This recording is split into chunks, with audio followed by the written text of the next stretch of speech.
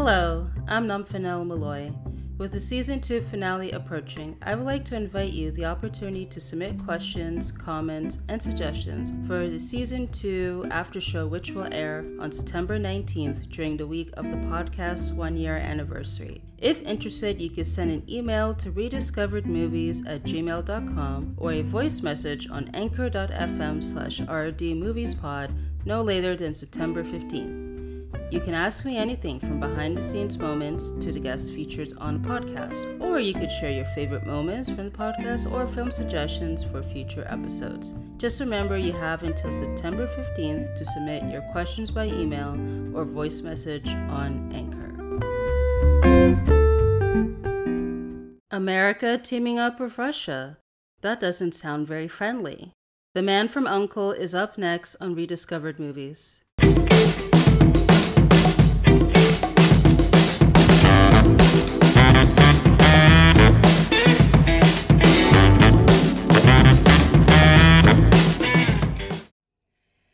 Hello, welcome to the Season 2 finale of Rediscovered Movies. I'm your host, Namfanel Malloy. And before I start, I just want to say thank you guys for tuning into this season of the podcast. It is very appreciated. So thank you very much. So the film that'll be closing the finale that I will be discussing is The Man from U.N.C.L.E. The Man from U.N.C.L.E. is a 2015 spy film that is based on the 1964 TV series of the same name. The film is directed by Guy Ritchie, who's known for directing films such as Sherlock Holmes and Snatch. The film stars Henry Cavill, Armie Hammer, and Alicia Vikander. So here's the plot. In the 1960s, with the Cold War in play, CIA agent Napoleon Solo, played by Henry Cavill, successfully helps Gabby Teller, played by Alicia Vikander, to defect West Germany. Sorry, let's just go back. So, Napoleon Solo, he successfully helps Gabby Teller to defect to West Germany, despite the intimidating opposition of KGB agent Ilya Kuryakin, played by Armie Hammer. Later, all three unexpectedly find themselves working together in a joint mission to stop a private criminal organization from using Gabby's father's scientific expertise to construct their own nuclear bomb. Through clenched teeth and stylish pose, all three must find a way to cooperate for the sake of world peace, even as they pursue their own agendas.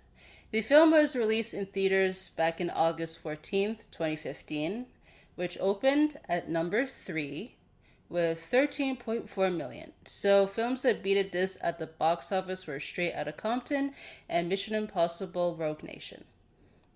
It made over $107 million during its theatrical release, so about 45.4 million was domestic, while 61.6 million was international. In terms of reception, on Rotten Tomatoes, it has a 68% critic score. Here's what they have to say with a consensus. The Man from U.N.C.L.E. tries to distract from an unremarkable story with charismatic stars and fizzy set pieces, adding up to an uneven action thriller with just enough style to overcome its lack of substance. The audience, however, gave it 73%. The film is available on VOD, so check your local provider. Alright, first discoveries. So, I believe when this film was about to be released in theaters, I might have seen some trailers here and there, maybe in the theater or on TV. It didn't really interest me at the time because that was the same time Straight Outta Compton came out, so I was more interested in that. But I thought it looked intriguing for a spy period piece. So I think I saw reviews at the time were kind of mixed. So that was also a factor as in why I chose not to see it at the time. But many years later, I saw reviews, people recommending to see this movie. So last year, I decided to finally rent it on the Cineplex store because I got a free voucher from Cineplex. And I really enjoyed it. Does it elevate as a spy film? No, but it's certainly an entertaining one because it's very clear that the filmmakers they wanted to pay homage to the spy films or films of the 1960s, and I say like I was pretty convinced by it for the most part. And it seems like yeah, everyone was having a great time, so I had a fun time as well too. Let's go on to highlights. So going in with the 60s. So clearly like it's a throwback to that era, like through the score by Daniel Pemberton. Loved the instruments, the various instruments that's used, and with the songs from artists from that time period, including Nina Simone and Roberta Flack, it was just a nice touch to it. So it's kind of like the cherry on top. And also, too, the costumes look exquisite, like very expensive. Because with Gabby, I loved her outfits that she wears throughout the film. I would say my favorite was the green and white dress that she wears when she meets her uncle Rudy at the racetrack.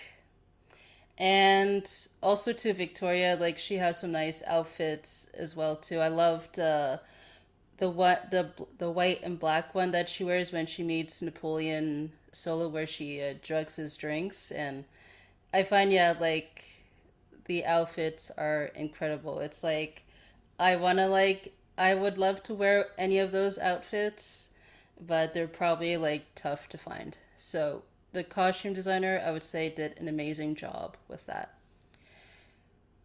The lens flares, it has like some lens flares, particularly like with the chase sequence when Napoleon is pursuing Ilya. Like I loved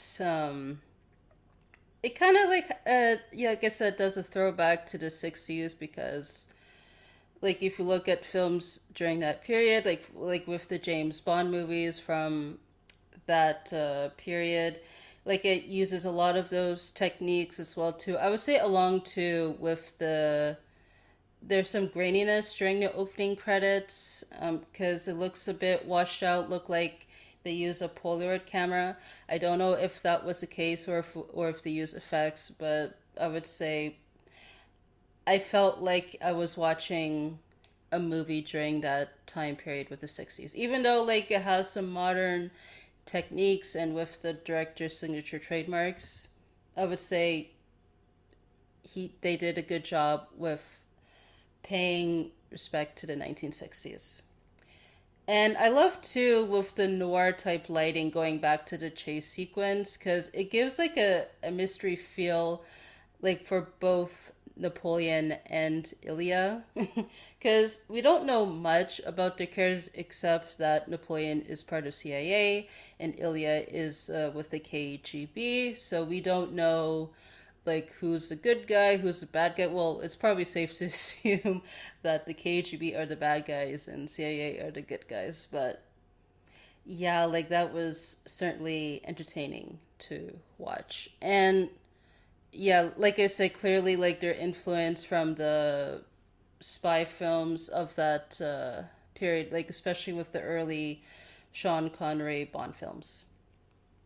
And going back to the opening and credits and the closing credits to add, I loved the use of the red and black color scheme because I don't know, it kind of puts you like into that mood, that adventurous mood, so to speak. And adding like the yellow font kind of brings like a pulpy feel to it. So yeah, like because with those, it pretty much pays, like I said, respect to the 1960s and puts you like into that mood to make you as a viewer to go along for the ride, so to speak. And one of my favorite, I would say, aspects of the film is the relationship between Napoleon and Ilya. Because clearly, because they're working for different agencies, they do not get along. And once they are paired up together, we see them bantering back and forth quite a lot because of their differences of opinion. Like, for instance, when Napoleon tells Ilya and Gabby that there are henchmen following them, he, Ilya pretty much says that he already knows and all that stuff, and he says he'll handle it accordingly. But Napoleon urges him to act scared because, with his cover as an architect, he would not know how to fight. And it seems like Ilya doesn't want to take that feedback, but he has no choice at the end of the day because he'll blow the cover and blow the mission. So, and also too, there was another moment when Solo he criticizes Ilya's bow tie. It's a weird bow tie. I don't know why he would wear it. He pretty much urges him to wear like a necktie instead, and of course he doesn't listen. And then it's so funny that cutting to the next scene, he wears that necktie.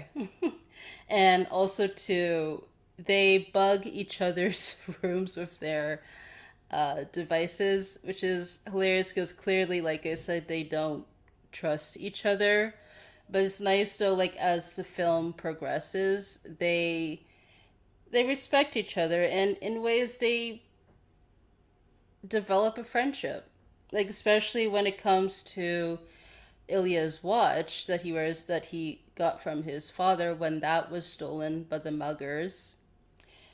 Solo was able to retrieve it from a henchman and gives it to him towards the film when it seems like they were about to kill each other over the disc. But yeah, like in ways though, like this movie is like a spy like buddy cop movie. Even though like we have Gabby like as a main character as well, it's really about the relationship between Solo and Kuryakin at the end of the day. And I also like to, with Napoleon Solo, his character, he's a flirt. He is a womanizer.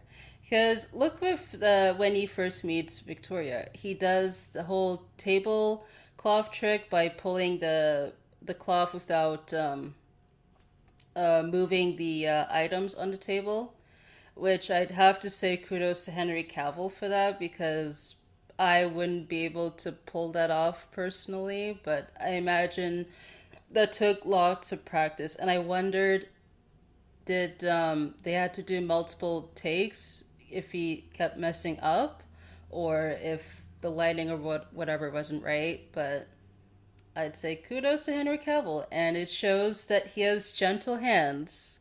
Who I believe Ilya said that, or it might have been Victoria. I don't remember, but but yeah, like he's very quick with his hands because his character is essentially a thief or a con artist. If you remember during that whole montage when the KGB tells Ilya info on Napoleon Solo. And also too, he sleeps with the hotel clerk. And it's hilarious. He says, "Oh, stay for 5 minutes," and she's like, "Oh, I know your 5 minutes, Mr. Solo." So I thought, yeah, that was quite hilarious. And in ways, though, this is really like Henry Cavill's James Bond film. So in a way, you could say it's his audition to be Bond because since like 2000 in the early 2000s before Daniel Craig was cast, he's always been in consideration to play James Bond. Now, I don't think he'll be cast as James Bond. That's mainly because of age and all that stuff because they want to cast younger actors to do multiple films. Again, that's just my opinion how I see it.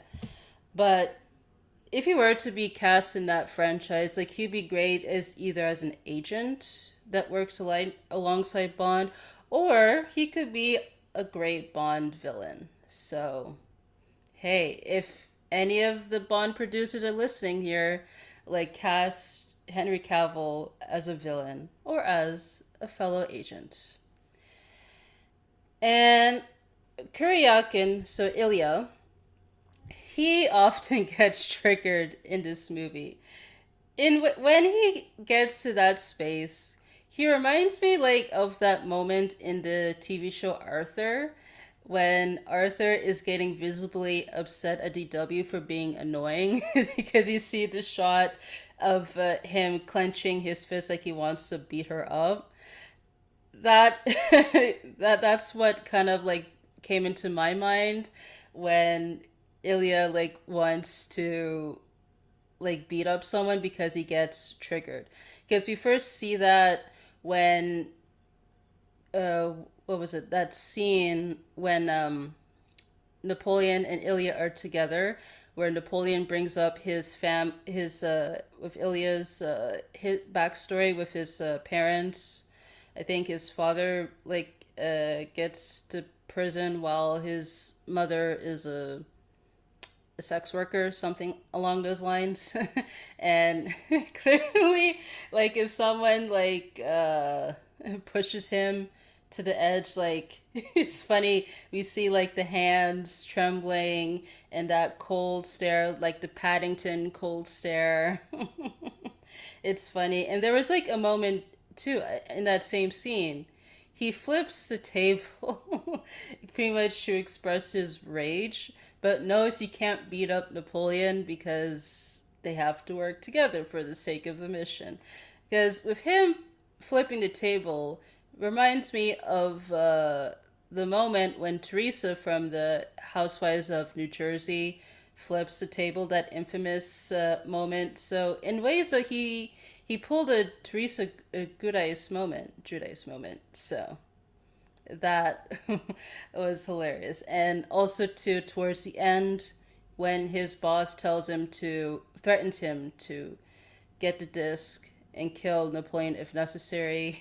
He destroys that hotel room and yeah, like clearly he gets upset fairly quickly. Like he, in ways, he has like a an anger management problem, but at least he keeps his cool, unless if he's by himself at the hotel room.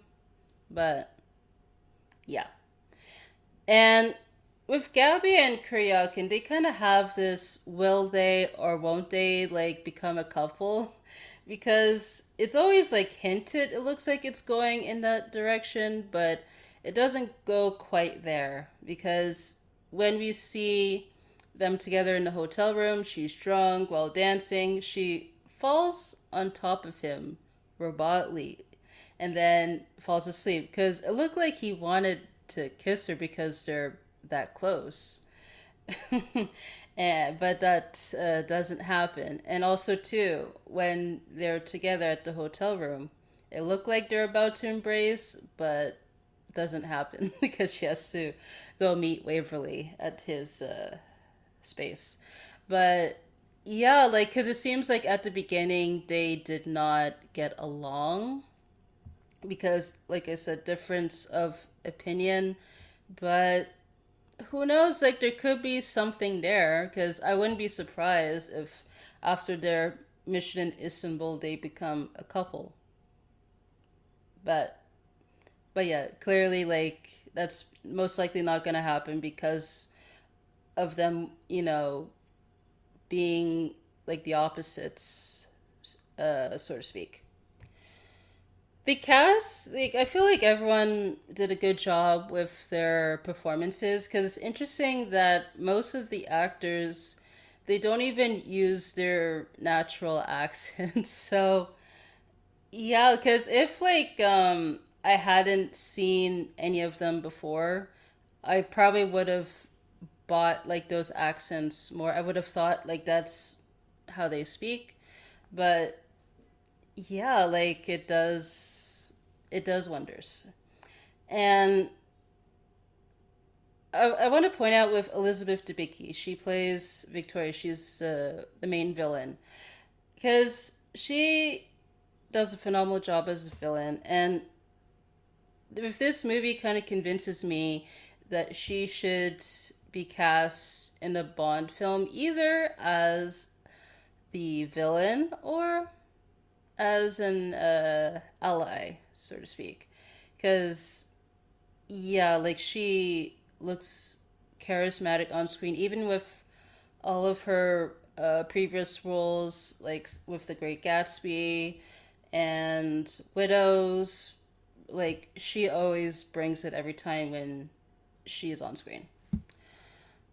And I would say too, like for my favorite sequence in the film was that chase sequence because I loved how like it has a bit of mystery to it because we don't know who's whose side like the audience is on. Like it's safe to assume that like with Henry Cavill with the CA they're the good guys, but like we don't fully know like who those characters are. And it's hilarious so that with Ilya, he's pretty much like the Terminator. Because he keeps going, even though there's obstacles thrown towards him. So, and he rips like a piece of the car that Gabby and Solo are in. So I just wonder, like, is his character bionic? I mean, I wouldn't be surprised if that were the case, but yeah, he keeps going, and especially too, like when he's going after Alexander, like on the motorcycle, he throws that motorcycle towards Alexander, which I imagine is very, very heavy, but he pulls it off. So again, he could be bionic, but we don't know. And let's go on to the low lights section. So the style. So like for those like are familiar with Guy Ritchie's work, like he has a unique style to it. And I saw like with some of the reviews like they noted that the style like overpowers the substance. So it's pretty much style over substance. And for me, like I didn't mind the style to a degree because I felt like does every twist have to be shown through flashbacks to know what actually went down? Because I felt like that wasn't necessary at the end of the day. But like for instance, when Napoleon steals the invitation from Waverly, we see like through a reveal that Waverly didn't mind it because he was smiling, and we see like flashbacks of Napoleon like stealing the jewelry from Victoria and from the Countess. So, but yeah, like even though like it's nice, but for me it just wasn't necessarily.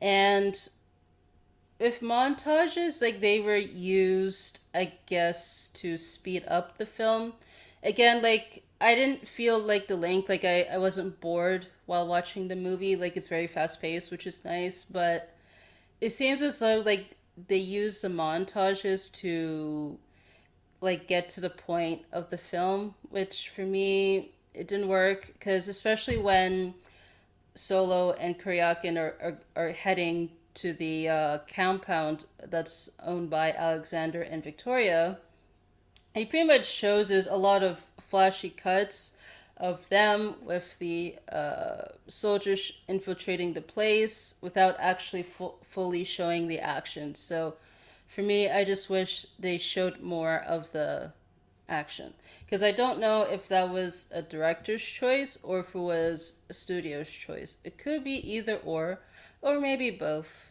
I don't know, but for me, yeah, that was a low light. Another low light. So let's go back to the watch. So clearly, this watch has a significance for Kuryakin. But why does he wear it while undercover? I mean, Spy 101, do not bring your personal belongings to a mission. You don't see James Bond bring anything personal of his, nor does Jason Bourne. So why does he do it? Like, it doesn't make sense. I get that it has significance to him because it was his father's watch. But at the same time, you don't bring that stuff with you because it might get stolen, which actually did by the muggers. Which I have to say, they are one of the nicest, or probably the nicest muggers I've ever seen before on screen. And I was not convinced by that because they're usually not nice when they want to get what they want.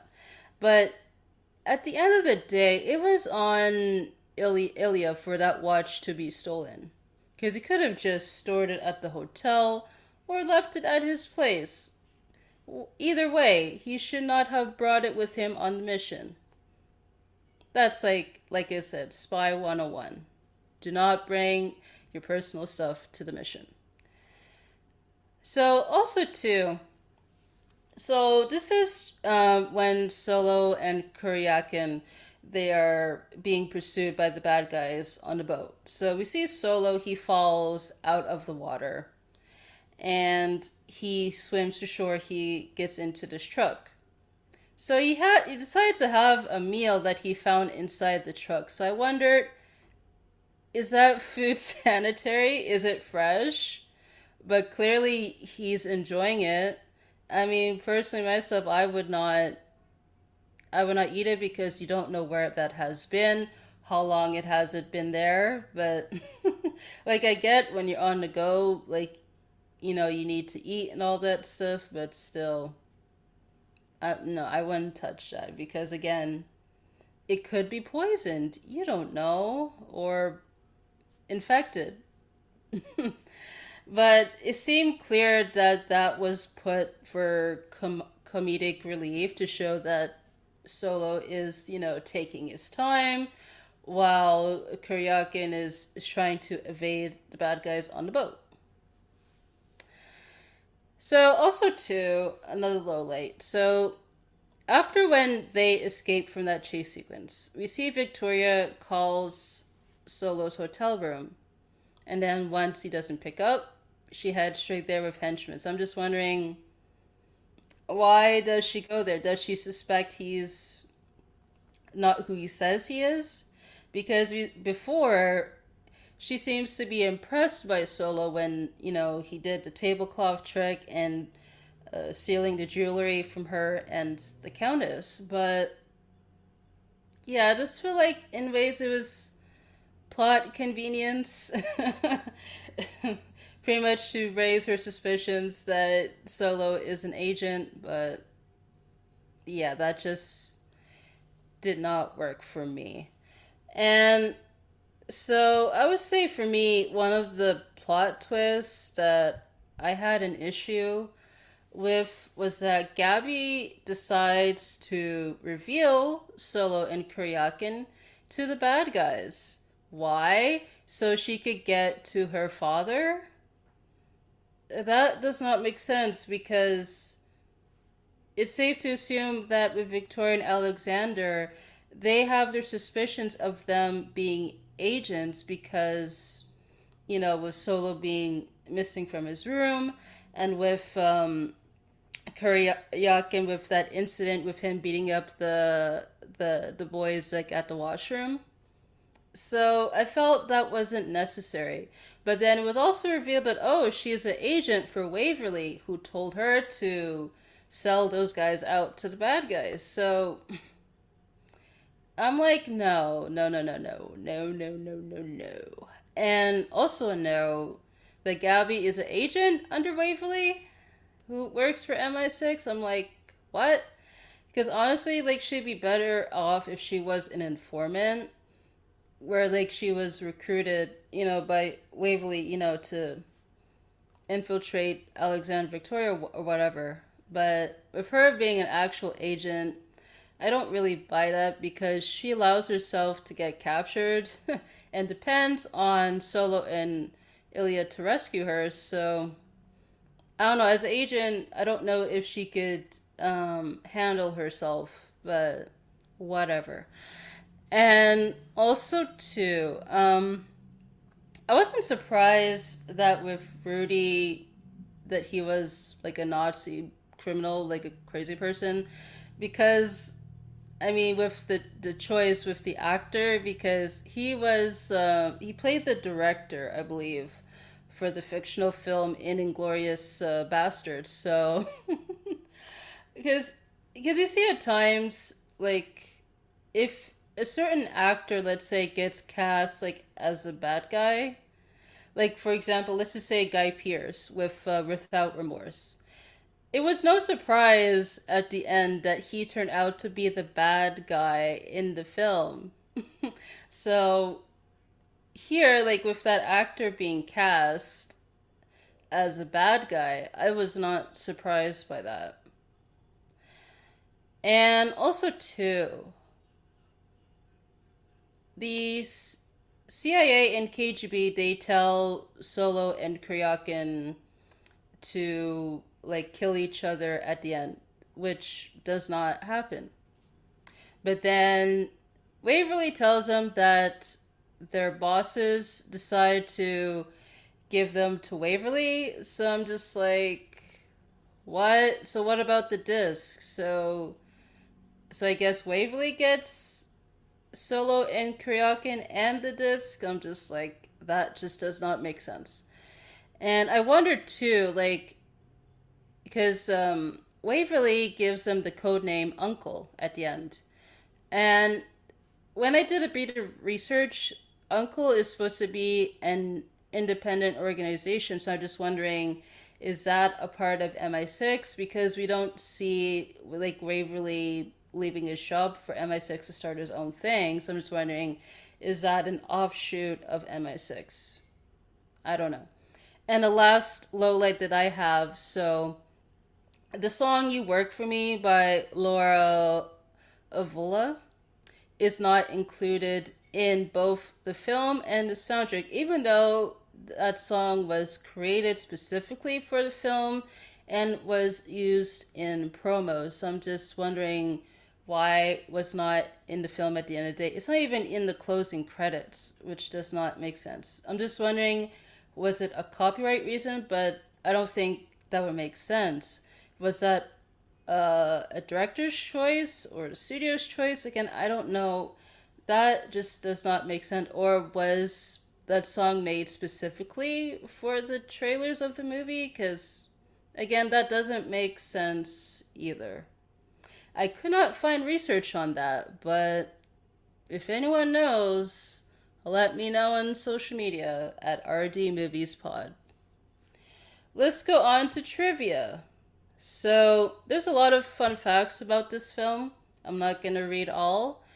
So, a notable one was that they decided, the filmmakers, they wanted to have the film take place during the 60s to allow it to have its own world and its own tone and all that sorts of deal, to set itself apart from like the Bourne films or like with James Bond or any recent spy films that takes place during the present. So yeah, I commend that choice, because clearly it did, though, because I also saw that this movie is supposed to serve as a prequel to the series. So I'm just wondering, like, if it wasn't for them to setting itself apart, like, was it intended to be connected to the series? Again, I don't know, but whatever. So, Guy Ritchie, he apparently looked at films such as Butch Cassidy and The Sundance Kid for inspiration, trying to create a sorry, tongue twister, between humor and seriousness and attempting to cross genres to a degree. I'm like, okay, because I have not seen that film. I hear it's great, but okay. So the only actors that used their accents, their natural accents in the film, were Hugh Grant, Sylvester Groth, who played Uncle Rudy, and Luca Calvani, who played Alexander. So, like I said, if I hadn't seen any of those actors before, I would have certainly bought that they were actually those ethnicities. But yeah, like I said, they did a good job with that. And for a long time, this movie has been through development hell because at different stages they've had different directors or actors attached to it. So, most notably, Steven Soderbergh, he was attached as director, and George Clooney was cast as Napoleon Solo. So, Clooney, he dropped out of the film back in 2011 because of health problems he had at the time, and then Soderbergh dropped out 3 months later. Interesting. And there are a lot of actors, I guess, in consideration for Napoleon, which included Joseph Gordon Levitt, Ryan Gosling, Robert Pattinson, Matt Damon, Christian Bale, Chris Pine, John Hamm, and Tom Cruise, who was cast as Napoleon Solo, but dropped out to do Mission Impossible Rogue Nation. Interesting. But then eventually Henry Cavill was cast, who apparently auditioned for the role of Ilya Kuryakin. So luckily for Henry Cavill, he did get cast not in as Ilya, but as Napoleon Solo. And for the role of Ilya, Joel Edgerton, he auditioned for that role, but didn't get it because Armie Hammer was cast in the role instead. So interesting. And for Gabby, before Alicia Vikander was cast, actresses that were in consideration or auditioned included Gemma Arterton, Alice Eve, Emilia Clarke, and Felicity Jones. So, interesting. And with Napoleon's the tablecloth trick, Henry Cavill actually did that himself because it was not a visual effect. I never suspected it was anyways. And he was trained of that trick by British variety star Matt Ricardo. So like I said, kudos to Henry Cavill for that trick. And lastly, they wanted to use practical effects as much as possible. So special effects supervisor Dominic Toy offered an example. The stunt driving positions we built onto the cars were framed out as they would have done pre-CG. So the camera captures what the audience will see in frame rather than filming the whole rig and having CG painted out later. And additionally, real equipment salvaged from the 60s was used on some sets and set pieces. So yeah, like kudos to that because it's nice, especially these days, to see like an action film that actually uses practical effects than shooting in front of a green screen. So kudos to the film. All right, lastly, this important question. Should this movie be rediscovered? And I say yes, it does, because it's an entertaining spy film that pays homage to the 60s. And it's full of suspense and is also full of humor, so you get the best of both worlds. Like I said, this does not elevate the spy genre, but it's certainly a great addition to the spy genre by setting itself apart, mainly because of the time setting. The performances from the cast I enjoyed. The technical aspects I really liked for the most part, and I'd say the music is solid. So please check out this movie if you haven't seen it already. So that concludes this episode of the podcast. So you could follow myself on Twitter and Instagram at Numphy Malloy. You could follow the podcast on Twitter and Instagram at RDMoviesPod, and you can use the hashtag RDMoviesPod. You can answer the question on Spotify. You could like, share, and subscribe to the podcast on your preferred platform that is available. And since this is the season 2 finale, the next episode will be the season 2 after show. And I would love for you guys to submit questions or comments or suggestions for future titles for the podcast. So if you'd like to do so, you could email rediscoveredmovies@gmail.com, or you could leave a voice message on anchor.fm/rdmoviespod. pod. And please do that by September 15th. If you are listening to this after that date, no worries, you could still submit those by email or voice message. So thank you guys so much for tuning into this episode of the podcast, and also for tuning in to this season of the podcast. And until next time.